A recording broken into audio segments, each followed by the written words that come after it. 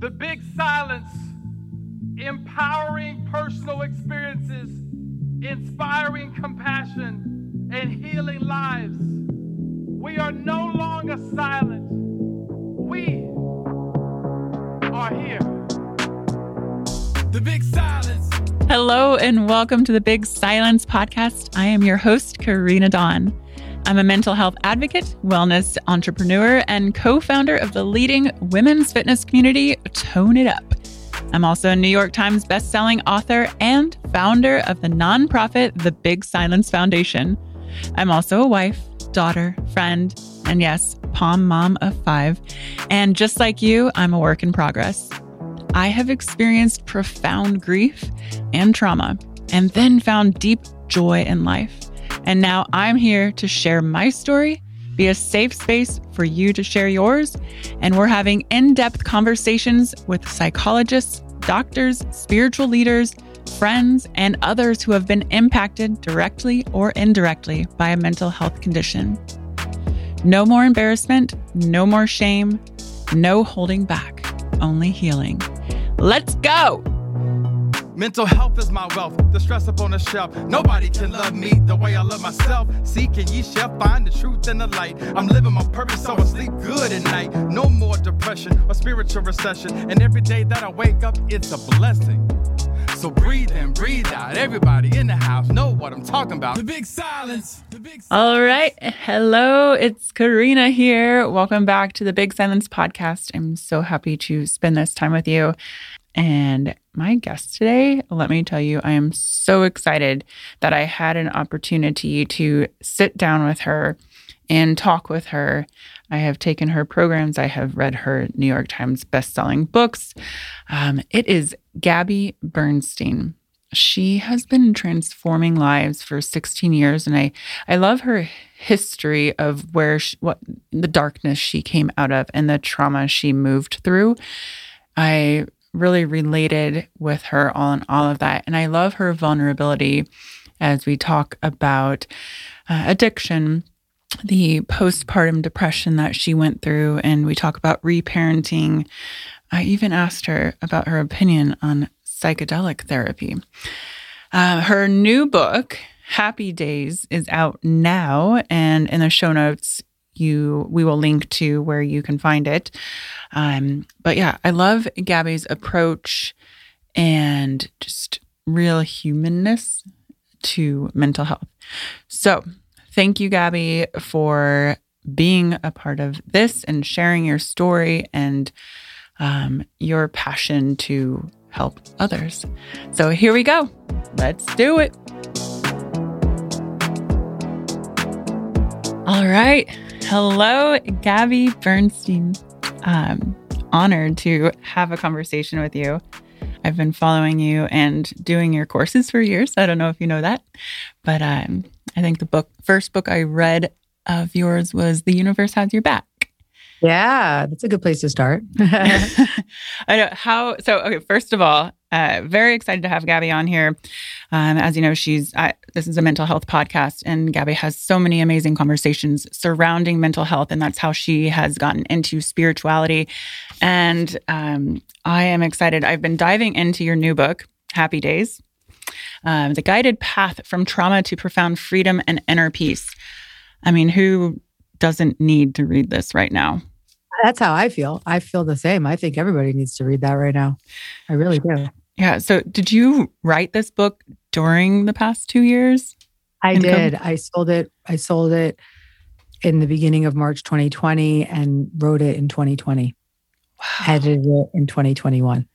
That had to be a lot. I mean, I could barely get out of bed of parts of time of 2020 for you to write a book. And I've been writing my own memoir for 5 years. It's a tough place to go continuously and to get such heavy work done and talking about trauma and everything like that. For me, to write is to heal. For me, everybody's got a different path, right? And in my world, in my life, I've written 9 books in 11 years, and every book has healed me.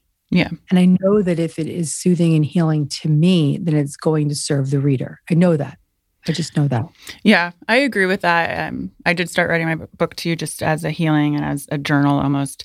But I love your story, and I kind of want to go back there because you have, number one, I want to go back to your childhood because I feel I have some questions about that because you speak about trauma and healing, and I know you were raised in a home that was very homeopathic and spiritual, and you began meditation at a very young age. And then you went into more of a darker phase and addiction. And is there some way that you can explain like what led you to that? Well, I couldn't actually explain it until I was 36. Yeah. So I did grow up with an introduction to spirituality. My mother was a meditator.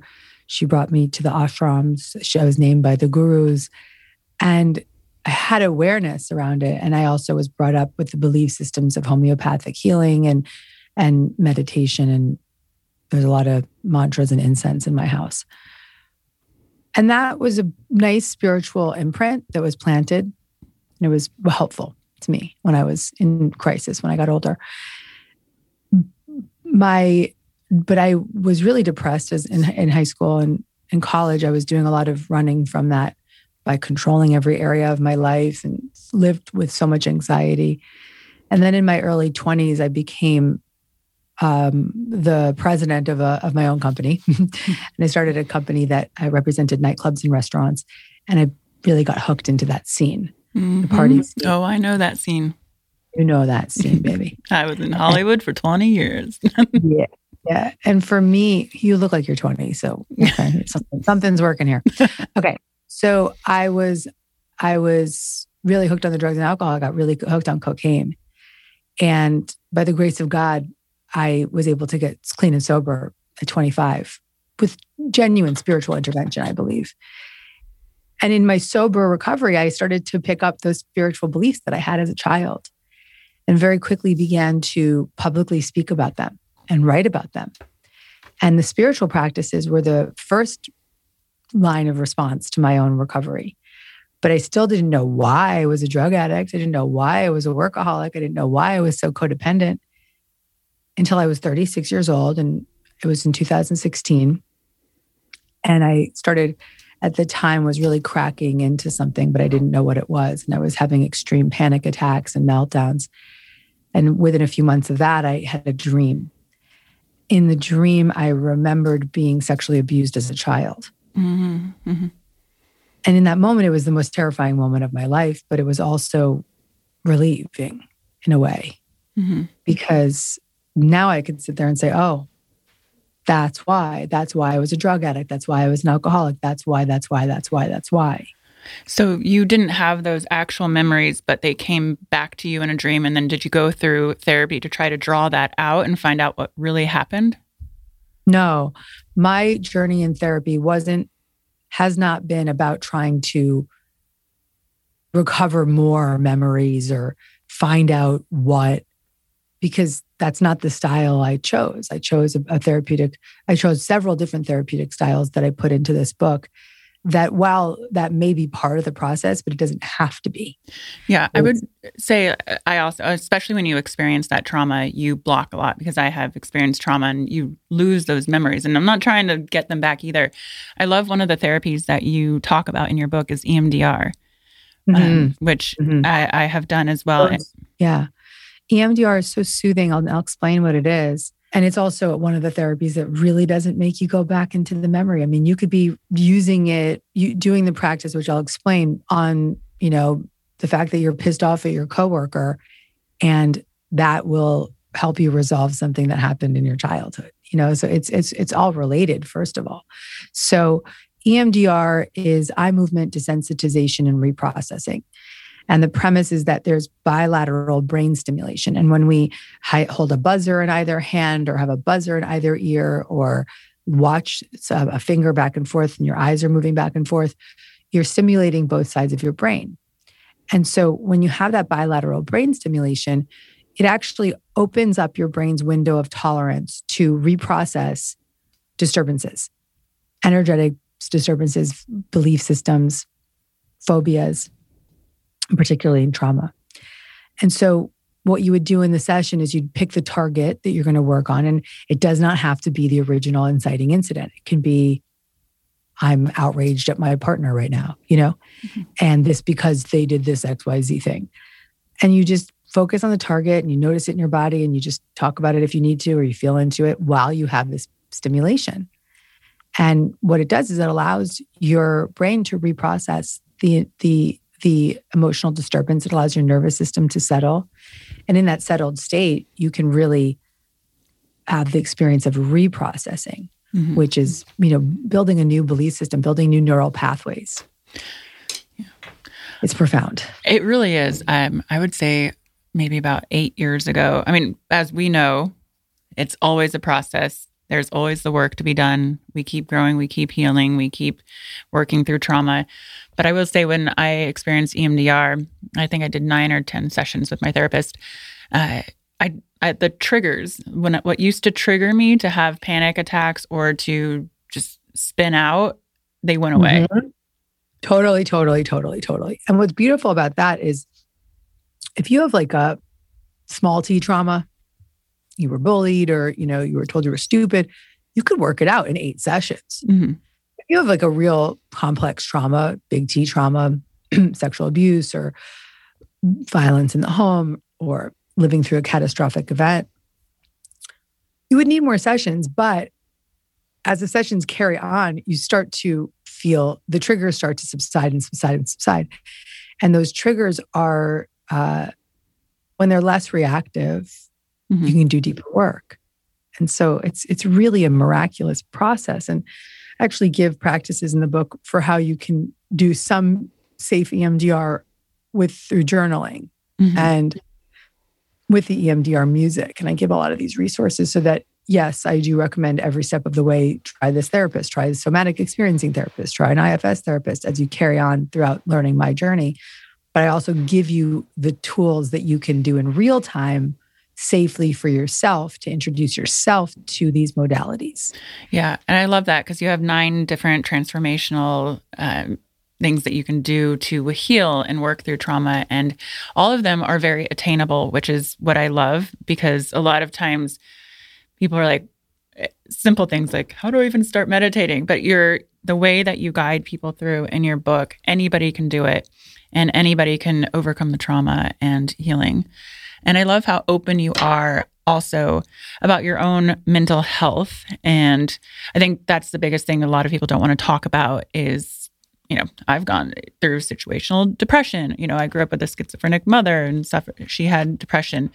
But I love, your conversation about having postpartum. Do you mind talking about that, postpartum depression? Anything I wrote in this book, I better be willing to. Yeah. So I was now at this stage in my life, I'd remembered the trauma. I was well into my trauma recovery. I was 4 months postpartum. I'm in the backseat of my car with my 4-month-old, and my husband's driving us to brunch for Mother's Day with my in-laws. And I'm in the backseat, and I say under my breath, I want to die. Mm-hmm. And I meant it. Mm-hmm. Ooh, I just got chills. Yeah. And we're sitting at my mother-in-law's kitchen table and I start crying and my sister-in-law is consoling me. And my mother-in-law comes up to me and she says, every new mom has anxiety. And I said, this isn't just new mom anxiety.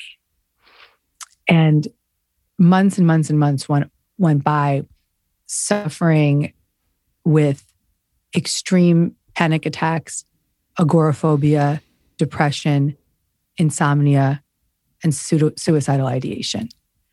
And the way that I was trying to fix it was through meditation and through prayer and through ashwagandha and melatonin and this holistic path that, one, I was brought up with, and two, I've lived and breathed this wellness industry because this is the world I've been in.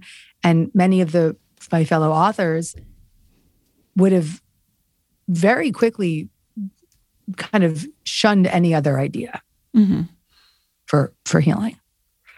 So the possibility of needing any kind of psychopharmacological support was totally off limits to me until I hit my massive final bottom At which point my therapist had to intervene, and she got my husband on the phone and she said, you need to see a psychiatrist immediately. You're having a biochemical condition. Mm-hmm. And this, you can't meditate your way out of this.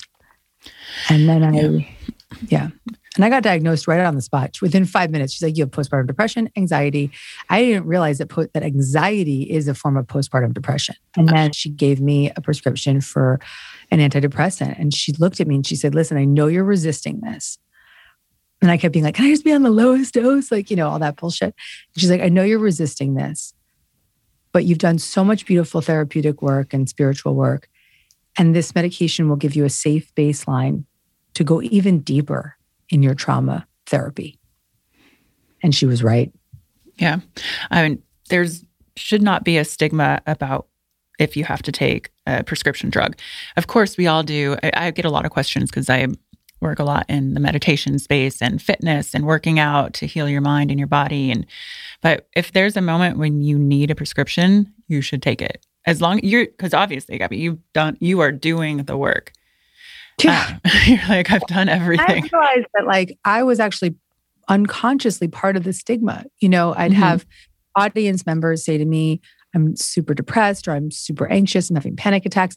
And I'd be like, try this meditation.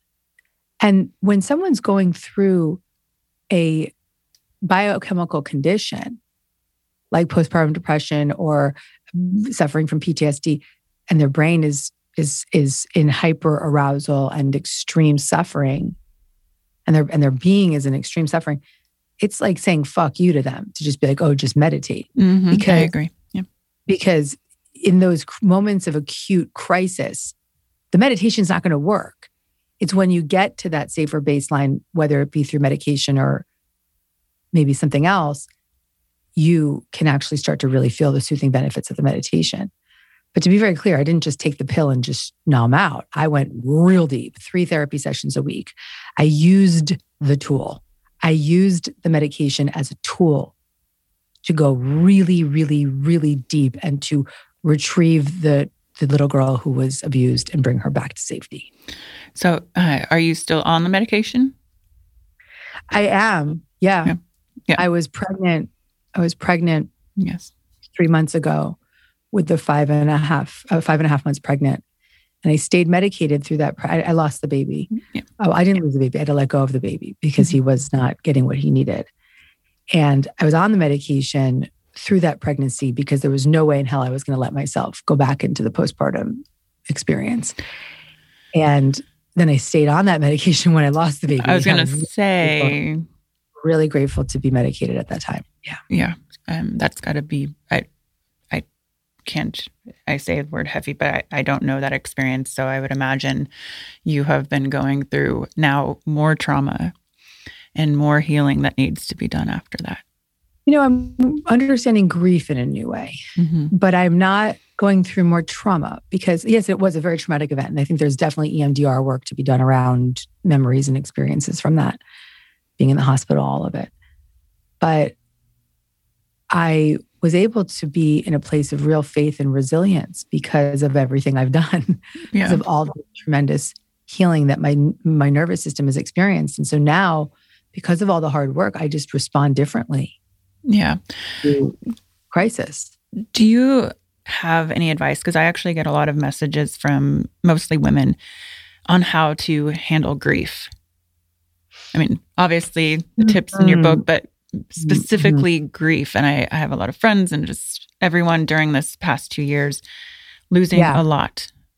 I can, for the first time, listen, I think there's 2 types of grief. There's grief from loss of someone or something.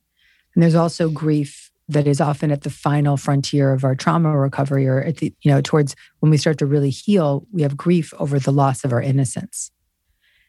And that's really what I write about at the end of the book.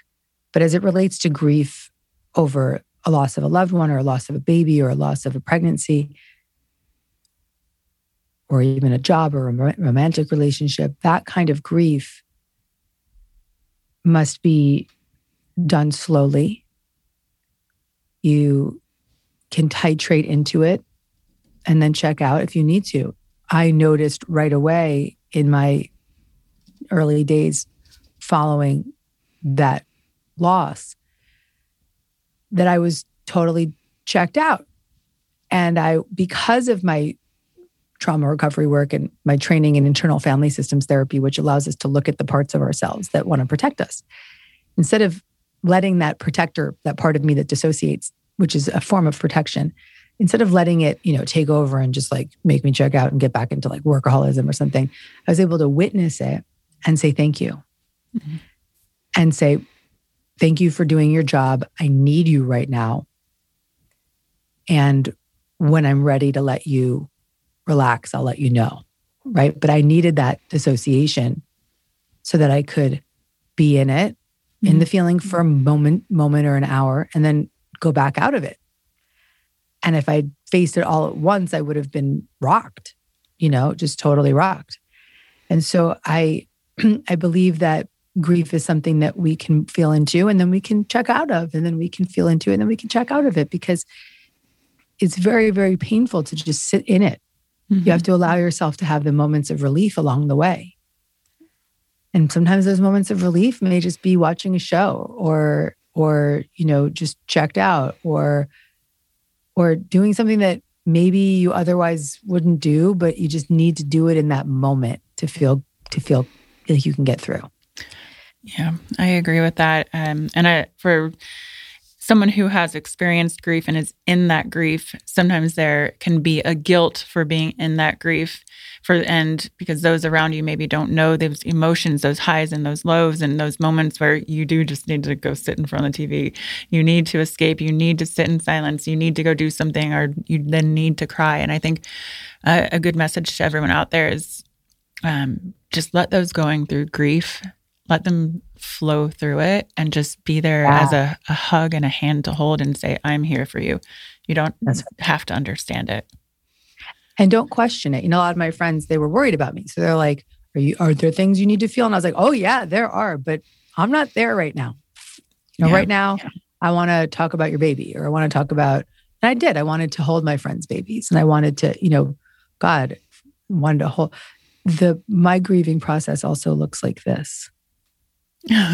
Hey, I get it. That's why I have 5 Pomeranians. Yeah. I got a kitten. I got a baby. I bought a baby. Is it girl or boy?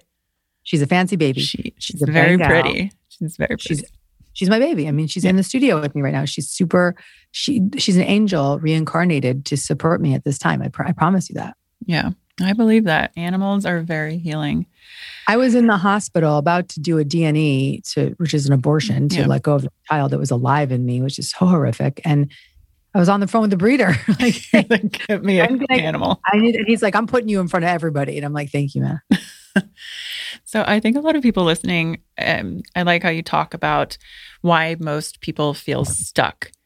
And I think the hardest thing is getting past that stuckness and feeling like so many don't know like what the first baby step is. Do you have advice on how to break out of your stuck patterns and to get into the work, and without feeling too much pressure? Because I think with all of these tools and these tips, everyone just kind of is like, I don't even know where to begin. Yeah. Well, I help the reader begin.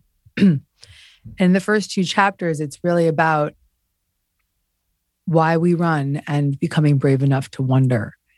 And so I have an inventory kind of system in the book that's like 3 questions you ask yourself in a row over and over after each trigger. So you notice what triggers you.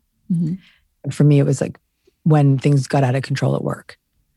And then you notice how you feel. And I would say I feel outraged and I want to fix everything and I feel extreme anxiety and hyperarousal. And then you notice how you run from the feeling. And so my way of running from the feeling was to try to control the shit out of everything, take over, get in charge, boss woman comes up, So as you start to take note of your triggers, how you feel and how you run from those feelings, you begin the inquiry of why your patterns are the way they are. Why, not even necessarily why, but that they're a pattern.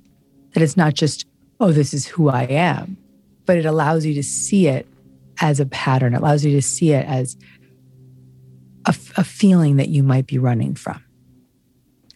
And that's just a very gentle way to help the reader begin the process of witnessing their feelings, witnessing their triggers, witnessing the feelings, and witnessing their behavior with compassion and understanding. Yeah. And awareness is a big part of it.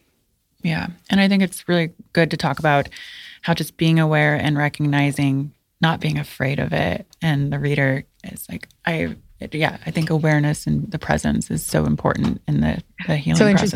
It's so interesting you said presence and awareness, because a lot of this book also takes, in one of the chapters, I have a chapter called Reparenting Yourself, where I take the work of my friend, Dr. Dan Siegel, and my new friend, I just interviewed him yesterday on my podcast. Best friends now. We're friends now, though. And I interviewed, I took some of Dan's work and the parenting methods that I was practicing for my son, and I turned them on myself. And some of the greatest parenting techniques are really being present and aware. Yeah, I was actually going to bring up the reparentification or reparenting. It's something that definitely a lot of us do not do enough of. I've had to do a lot of that in therapy. Can you explain more about what reparenting is?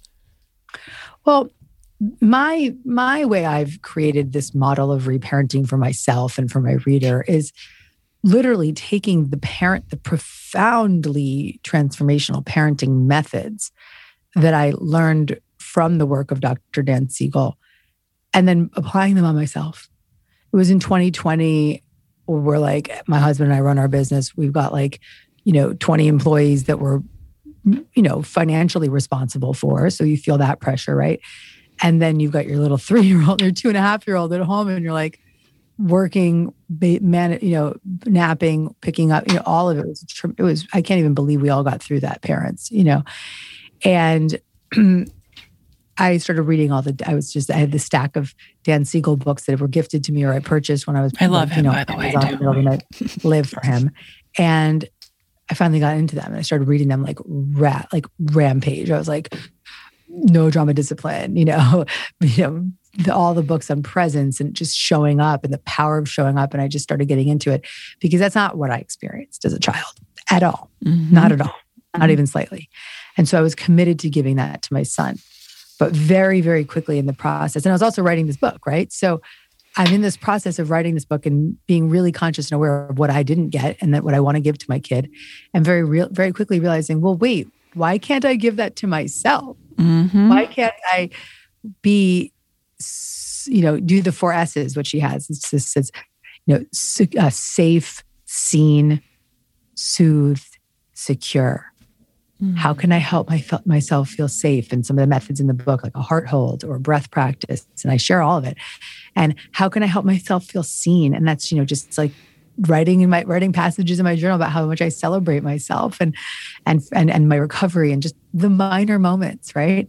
And how can I soothe myself? I can make sure I practice sleep hygiene and I do my therapy sessions every week and I ask for help. And then that creates a secure environment for me, little Gabby, and all of her parts.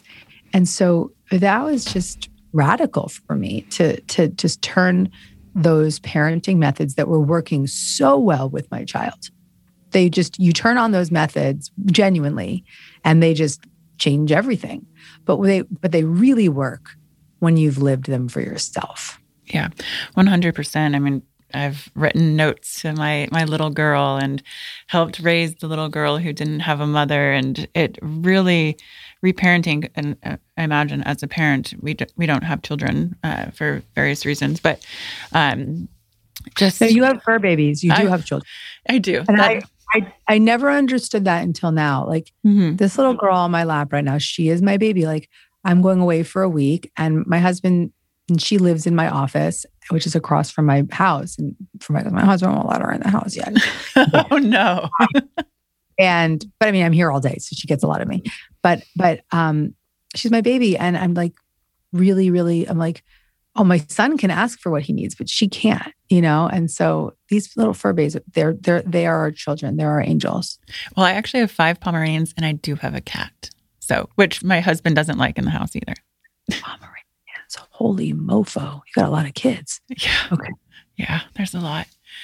Okay, this is going to be totally random. And you can answer it or not, but I wrote this down earlier because I'm so interested, especially because you're talking about you'll have what you need for your mental health and the prescription that you're on now. But there's this and being a sober person. What is your thought on the current psychedelic therapy trend? If you'd asked me several years ago, I would have been kind of shaming and I would have been like, I'm sober and like, I don't believe in that. And now I'm like doing more research and really talking to my therapist about it. And I'm very intrigued. But I want to really go on the record saying that I think there's a lot of ways that these new modalities are being used without the right care and consciousness.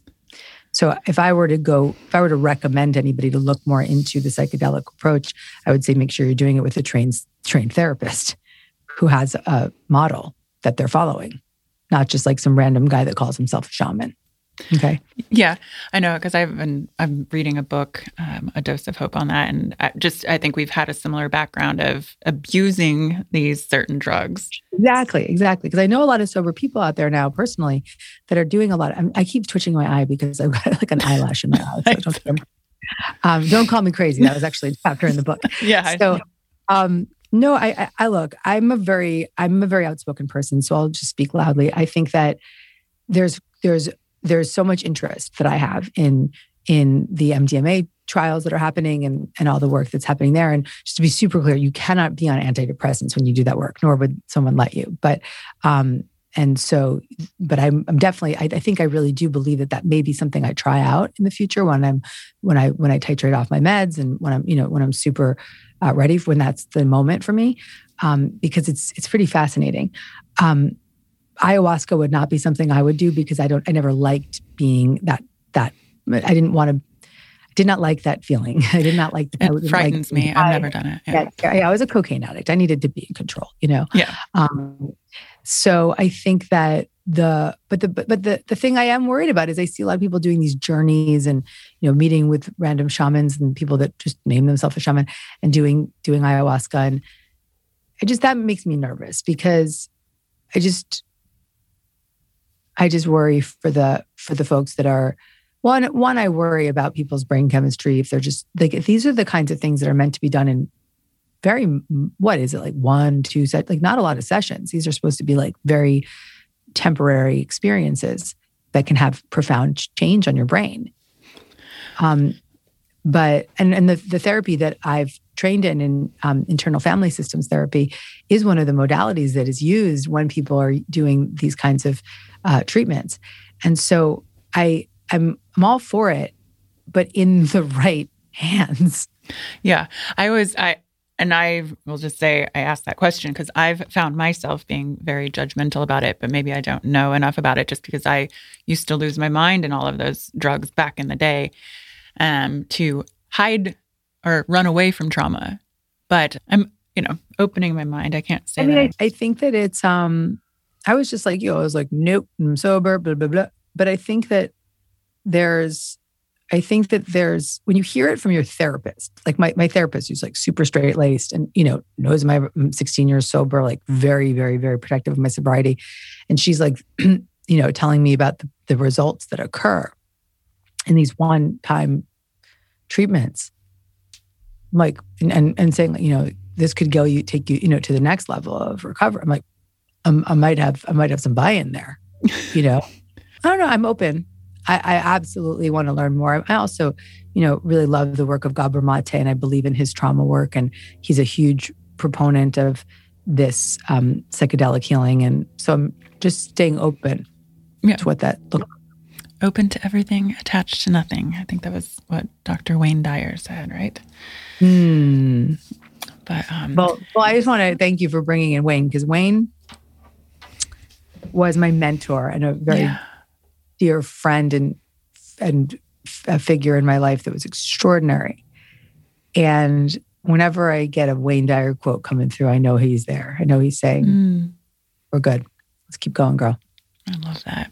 Keep going. I mean, you have done some powerful work, and I know from what I've seen your work over the years, how many people you've touched and how many lives you've saved, and people look up to you and your mission of bringing spirituality to everyone. We need more Gabbys in this world. So, and your book comes out February 22nd. So are you going on a book tour, or what's your plan? 2/22/22. I know the numbers. Yeah. Somebody buys this book before the 26th, they get a free full day workshop with me on the book. So that's cool. And so I've got this like virtual book event, right? That people from all over the world can join. And I'm not particularly going on a book tour, but I am starting to do live events again, which is like, whoa, I haven't done a live event in 2 years. And I need to be on a real stage in March, and then a few real stages in March. And that's kind of bananas and exciting and terrifying at the same time. Not terrifying, just it's, a muscle I haven't used it in 2 years. Yeah, I know. I didn't do it a long time, and I just did something. You've worked with Deepak. I was just in Mexico with him on a main stage, like live events again. It feels so good. It's amazing. Feels good, right? It does. It really does. Yeah. Yeah, I'm excited about it. So, Gabby, where can everyone find you, find your book? Go to deargabby.com/happy days to learn more about the book and get the resources for the book. And then you can check out my podcast, Dear Gabby. So if you want to be workshopped by me, you can tune in and we have live recordings. And then if not, and you want to just listen and be supported by my coaching, that's the show. And that's me. That's where I'm at Gabby Bernstein on Instagram. And yeah. Yeah, I love the podcast that you did on Dear Gabby. I think it was May 2021 for Mental Health Awareness Month, where you had a big discussion with several people surrounding mental health. So check that out. Go to the pod. And thank you, Gabby. Thank you for all the beautiful work you do and making this world a better place. Thank you, sister. And thank you for what you're doing. This conversation is the most important conversation to be having about mental health. So God bless you. Bless you. Keep it up.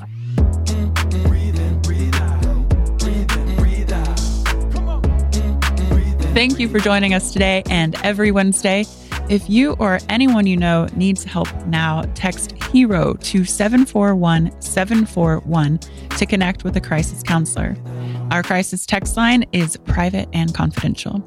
If you loved this episode or think a loved one could benefit from listening, please share. And follow us on Facebook and Instagram at the.big.silence. Head over to thebigsilence.com to sign up for our newsletter to stay in the loop for live events coming up and details on the release of my memoir, The Big Silence. And as always, we'd love a like, subscribe, and leave a review on anywhere the podcast can be found. I love you, and I will see you next Wednesday. 1, 2, 3, sing it. Here's to radical self-love, the type of love that will defeat anxiety, the type of love that defeats depression. This is the one life. This is the moment. This is the time to dig in, to be who you already are. The Big Silence. The Big Silence.